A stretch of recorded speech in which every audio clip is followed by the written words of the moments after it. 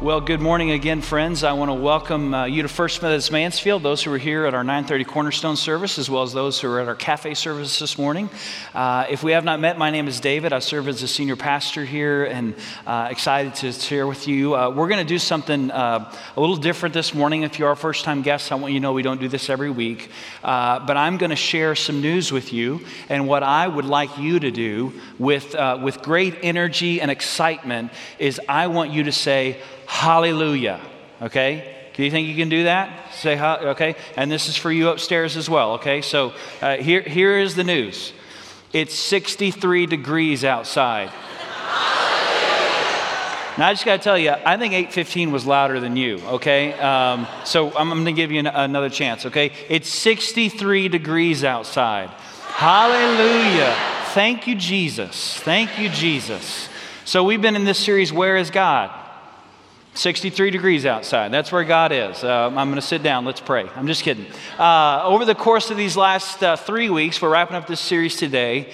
We have been looking at some of the simple convictions but deep truths of the Christian faith, which we believe are a response to that question, where is God? A question that we've said it's not simply a question that some people ask in faith. We believe it's a question that people all find themselves asking over the course of life.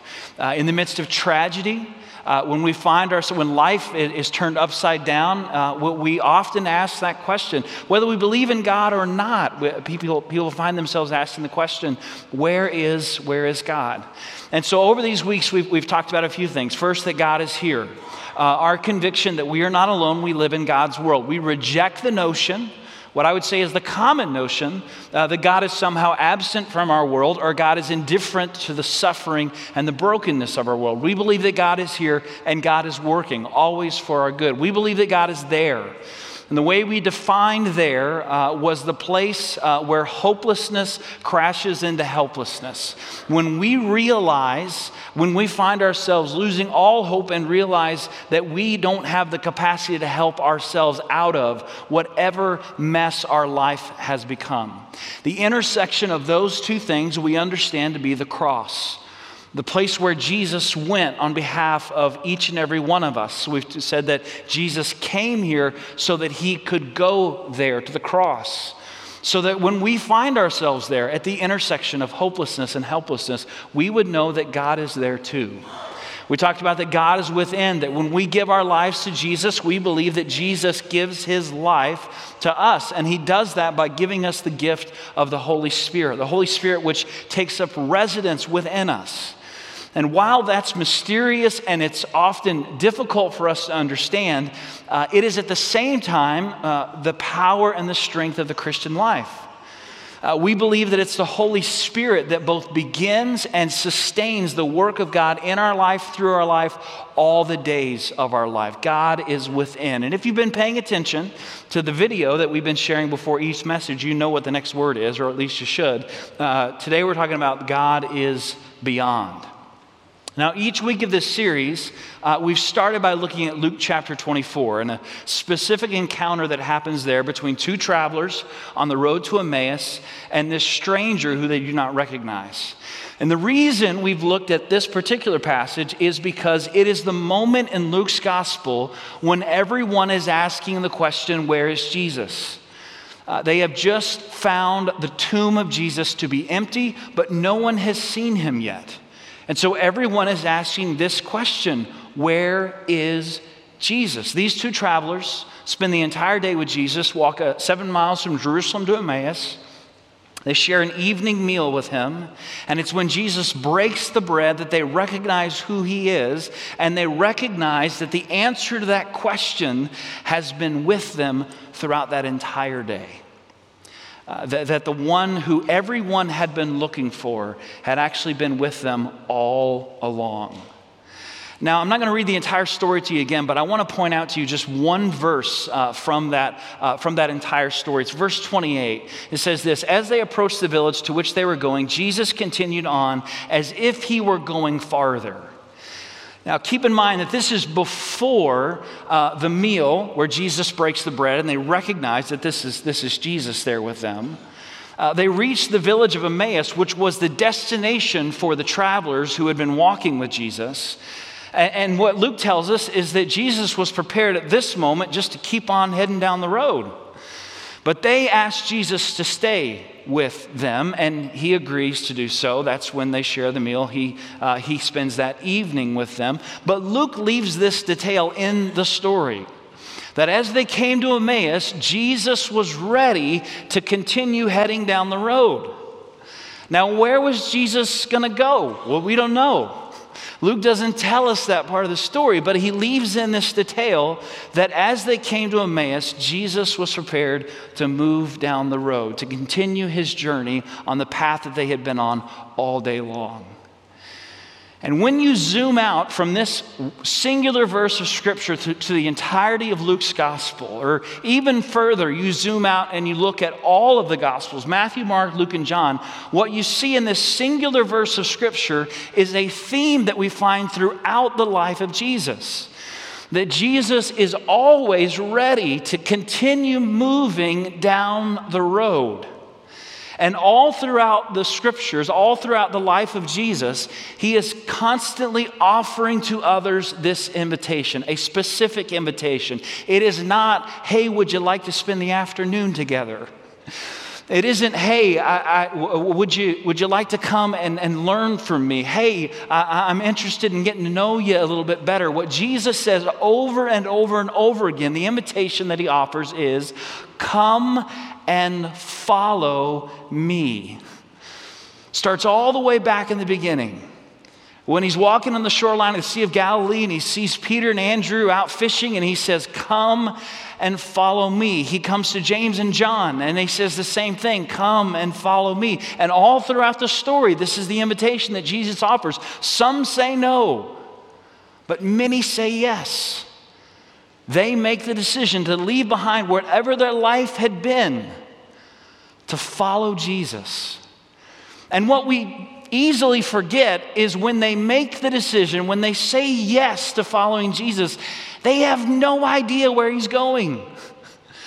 And none of the disciples knew where Jesus was going to take them. But they left everything behind and said yes to his invitation to come and follow him. So this image of Jesus being ready to head on down the road, to go a little bit farther, this is where Jesus always is. In his life, he is out front. Jesus is out front and he is leading the way. In Mark chapter 10, again, thinking about that I never knew where Jesus was heading. Mark chapter 10, Jesus has already predicted 2 times that when he gets to Jerusalem, he's going to be killed. In Mark chapter 10, it says this, they were on their way up to Jerusalem with Jesus leading the way. The disciples were astonished. Those who followed were afraid. And then for the 3rd time, he predicted what was going to happen when he got to Jerusalem. They're on their way. And Jesus is out front. Jesus is always leading the way and always sharing this word of invitation. Come and follow me. One of the most life-changing experiences I ever had was participating in a study that was written by, it was a book by Henry Blackaby. The book is entitled Experiencing God, and there was a study that was written in relationship to the book. And the first time I did that was when I was in high school. And then I led it for some other college students when I was in college. It was significant both times. I'll tell you a little bit why when I went through it the first time. The second time, there was a really cute brunette who was in the group. And I later asked her to be my wife, and she said yes. So that's what was life-changing about the second time that I went through that. But this is how Blackaby describes how we experience God in our life and how we know what God's will is for our life. He walks through several steps of that journey. And it starts, he says, with recognizing that God is always at work around you. In other words, you start with the idea that God is here. God is here and God is working. God is always working for our good. He's at work all around us all the time. The second thing is to come to a recognition that God is inviting us into a personal relationship with him. Constantly, through the work of His grace and His Spirit, those around us, God's inviting us into relationship with God. And as we respond to that invitation and we grow in this relationship, as we invest in that relationship, as we invest in the community that is the church and the reading of Scripture and our life of prayer, God invites us to something further than just a relationship with God. God invites us to be involved in this work that God is doing in the world. God opens our eyes to what God is doing, and He invites us to be a part of this work that He is doing all around us in our world and in our lives. And this, Blackaby says, this always leads us to a crisis of belief that requires faith and requires action. You recognize that God's at work. You respond to this relationship in which God is pursuing with you. You begin to grow, and your eyes are open to what God is doing, and the invitation is given. Would you join me? And that is where the crisis of belief occurs. A crisis of belief that requires faith and it requires action. Here's how he describes that. When God invites you to join him in his work, he has a God-sized assignment for you, one you will quickly realize you cannot do on your own. If God doesn't help you, you will fail. This is the crisis of belief where you must decide whether to believe God for what he wants to do through you. And then he finishes in this way. The way you respond at this turning point will determine whether you become involved with God in something only he can do, or whether you will continue to go your own way and miss what God has purposed for your life. I want you to think about that phrase, turning point. This is the turning point. This is the place where you make a decision. And that decision leads you either to a place where you become involved with God and what God is doing, or you make the decision to simply continue on your own way and miss what God has purposed for your life. So if we were to boil it down to just a singular question, here's what the crisis of belief is all about. It's asking ourselves this question: am I willing to follow Jesus wherever Jesus would lead me to go? Now I'm 41 years old, which to some of you sounds old. And to others, you think I'm a baby, okay? I'm right there in the middle, 41 years old. 25 years ago was the first time that I said yes to that question. And I don't know what my life would be today had I not said yes 25 years ago. I mean, I don't even have the ability to fathom what life would be today, because in some ways, over the course of the last 25 years, every decision I've made in my life has in some ways been connected to that initial yes. And so how do you rewind the tape and go back through all the decisions to think about, what your life might be today? I don't have any way of doing that. But here's what's also true. While there was an initial yes, while in my life there was a crisis of belief. David, are you in on this? You really believe this? Are you willing to follow Jesus wherever he would lead you to go? Yes, I am. That's what I said 25 years ago. Over the course of those 25 years, it's a question I've had to continue to ask myself every single day. And I'll be honest, I don't know about you, but there are days when in asking that question, I can't help but think, I don't know. Because you realize it's harder than you thought it was going to be, right? You realize that the path is a little bit more rocky than you expected it to be. That when Jesus said narrow road, he really meant really narrow road. Are you still willing to follow me wherever I would lead you to go? It's a question that we have to ask and wrestle with every single day. And I wonder how you have wrestled with that question in your life.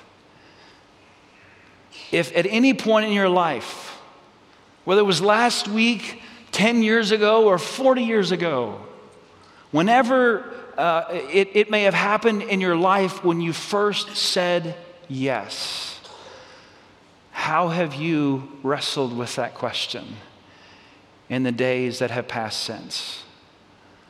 Are you still willing to follow Jesus wherever he would lead you to go? And how have you responded to that question?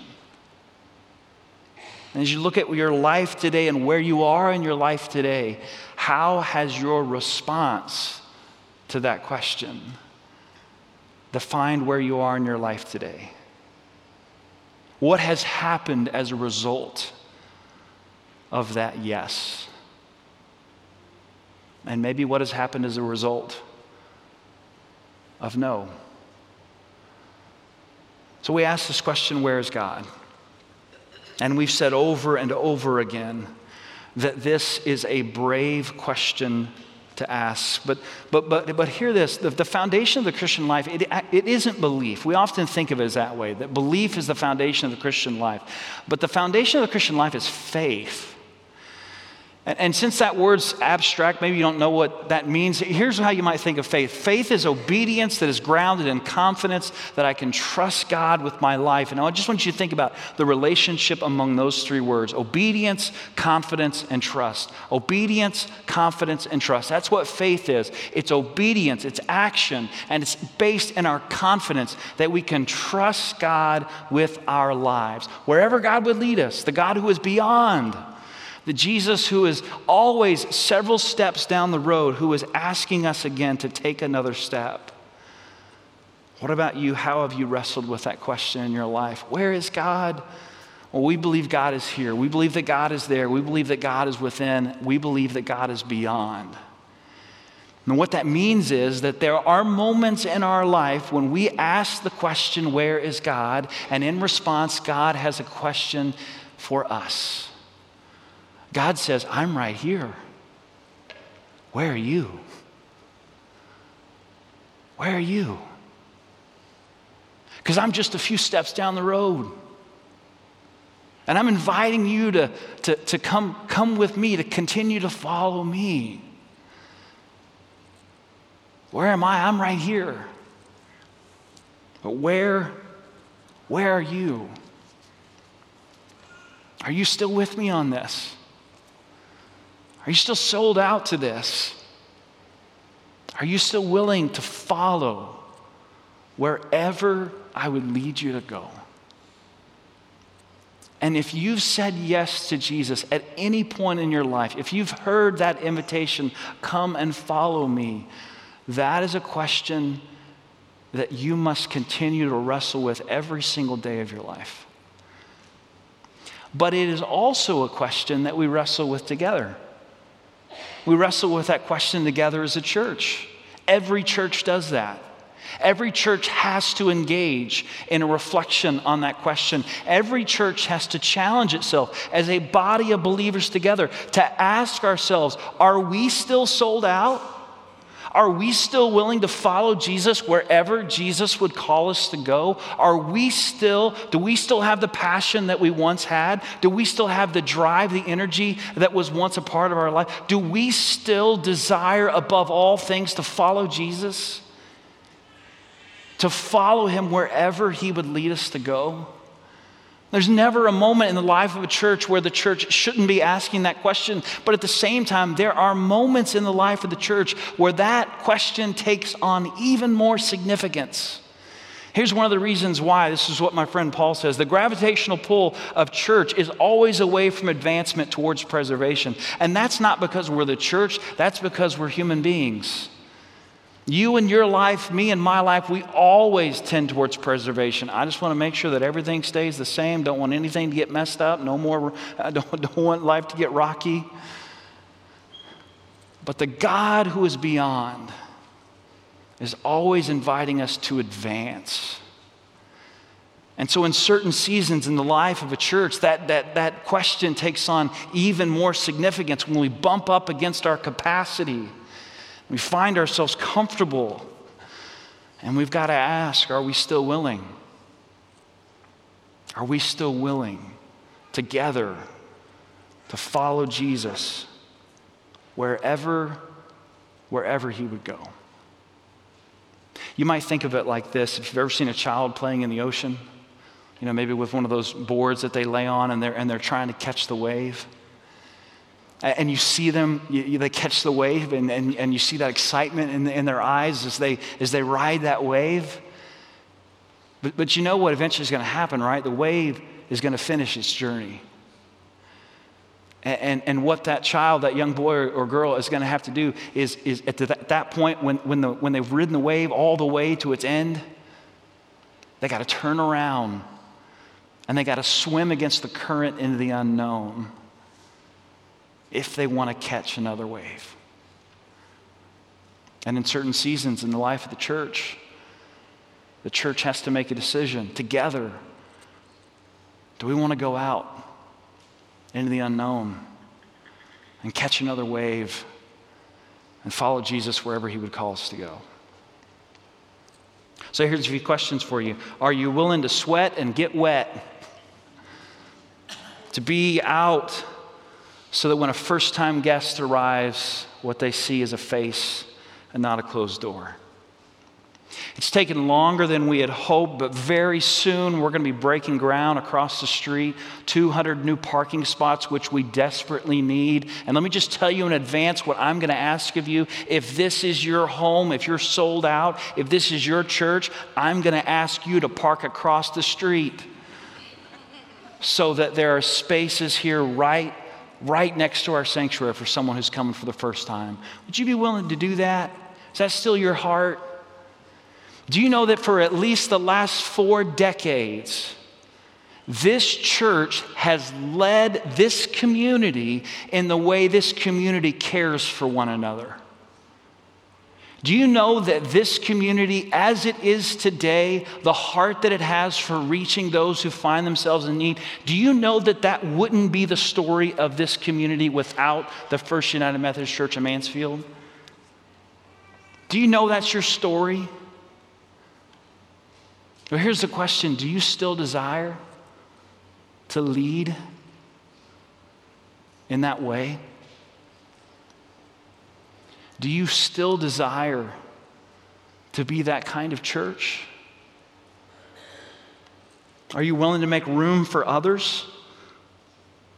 Are you willing to be as generous as those who have come before you, who helped create the future that maybe they never saw, but we together have the chance to enjoy? Does your heart still break for those who do not know Jesus? Does your heart still break for those who do not know Jesus? Do you remember the story of the son who wandered off, the story that Jesus tells?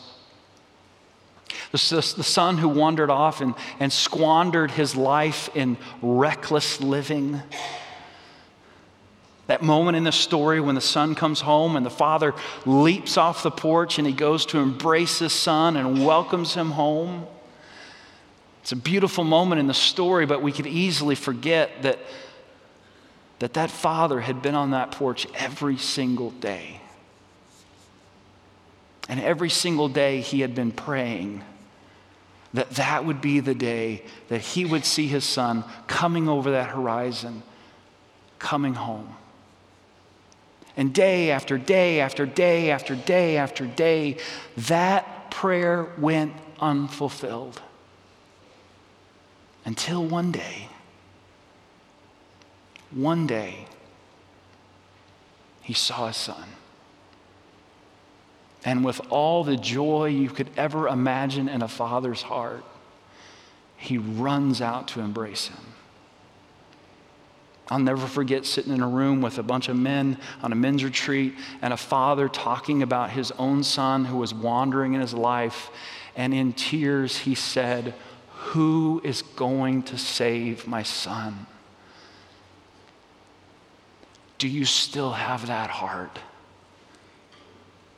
that breaks for God's prodigal sons and prodigal daughters? A church has to ask the question, just as we all do. Are we still willing to follow Jesus wherever Jesus would call us to go? And close with this. In John chapter 6, most of John chapter 6 is this extensive teaching from Jesus. And what's clear once we get to verse 60 is that this has been some tough stuff, because Jesus finishes. It says in verse 60 that the response after Jesus finishes this teaching is many who have heard it say, well, this is a hard teaching. Who can accept it? And Jesus, aware of the grumbling, he asks this question, have I offended you? And then we get to verse 66, and it says, from that time forward, many of his disciples turned back and stopped following him. And in the next verse, Jesus turns to his disciples and he asks them this question, do you want to leave me too? And it's the Apostle Peter who says this. He says, Lord, to whom shall we go? You have the words of eternal life. We have come to believe and to know that you are the Holy One of God. And the last question I would ask you is this. What would happen in your life? What might happen in your family? What would happen in your church if you were willing to respond as Peter does here in John chapter 6? If your prayer today would be the same thing that Peter said, which is, Lord, I don't know where you're taking me, but I know I have nowhere else to go. I know that there is no one else, there is nothing else in the world that can do in my life what you have done for me. And there is no one else, there is nothing else in this world in which my future is secure than the life that I have found in you. I don't know where this road goes. I just know that I have nowhere else to go. And so again today, Jesus, I want to say yes. Whatever it takes, wherever you're leading me, I want to say yes. And I want you to know, as your pastor, I love you. I'm proud of you. I believe in you. And my prayer is that your heart would say yes. But I don't get to answer that question for you. Only you can answer that question. In your life and in the life that we share together. Where is God? Well, sometimes the answer is God's response. Where are you? Will you pray with me?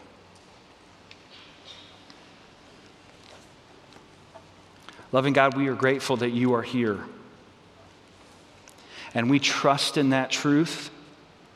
Despite what we may experience all around us, we believe that you are here and you are working. And we thank you, Lord, that in your love and grace you were willing to go there to the cross to be with us in our own helplessness and in those moments when we find ourselves losing hope. We are grateful, Lord, for the power that lives within us, the Spirit that you have given us. We pray, Lord, that you would make us more aware of that Spirit. And Lord, we pray for faith, the obedience, the confidence, the trust that would hear you calling us from just down the road, the God who is beyond, and responding with our own yes again. We don't know where you're taking us, but we know that we have nowhere else to go but on this journey with you. All these things we pray in Jesus' name. Amen.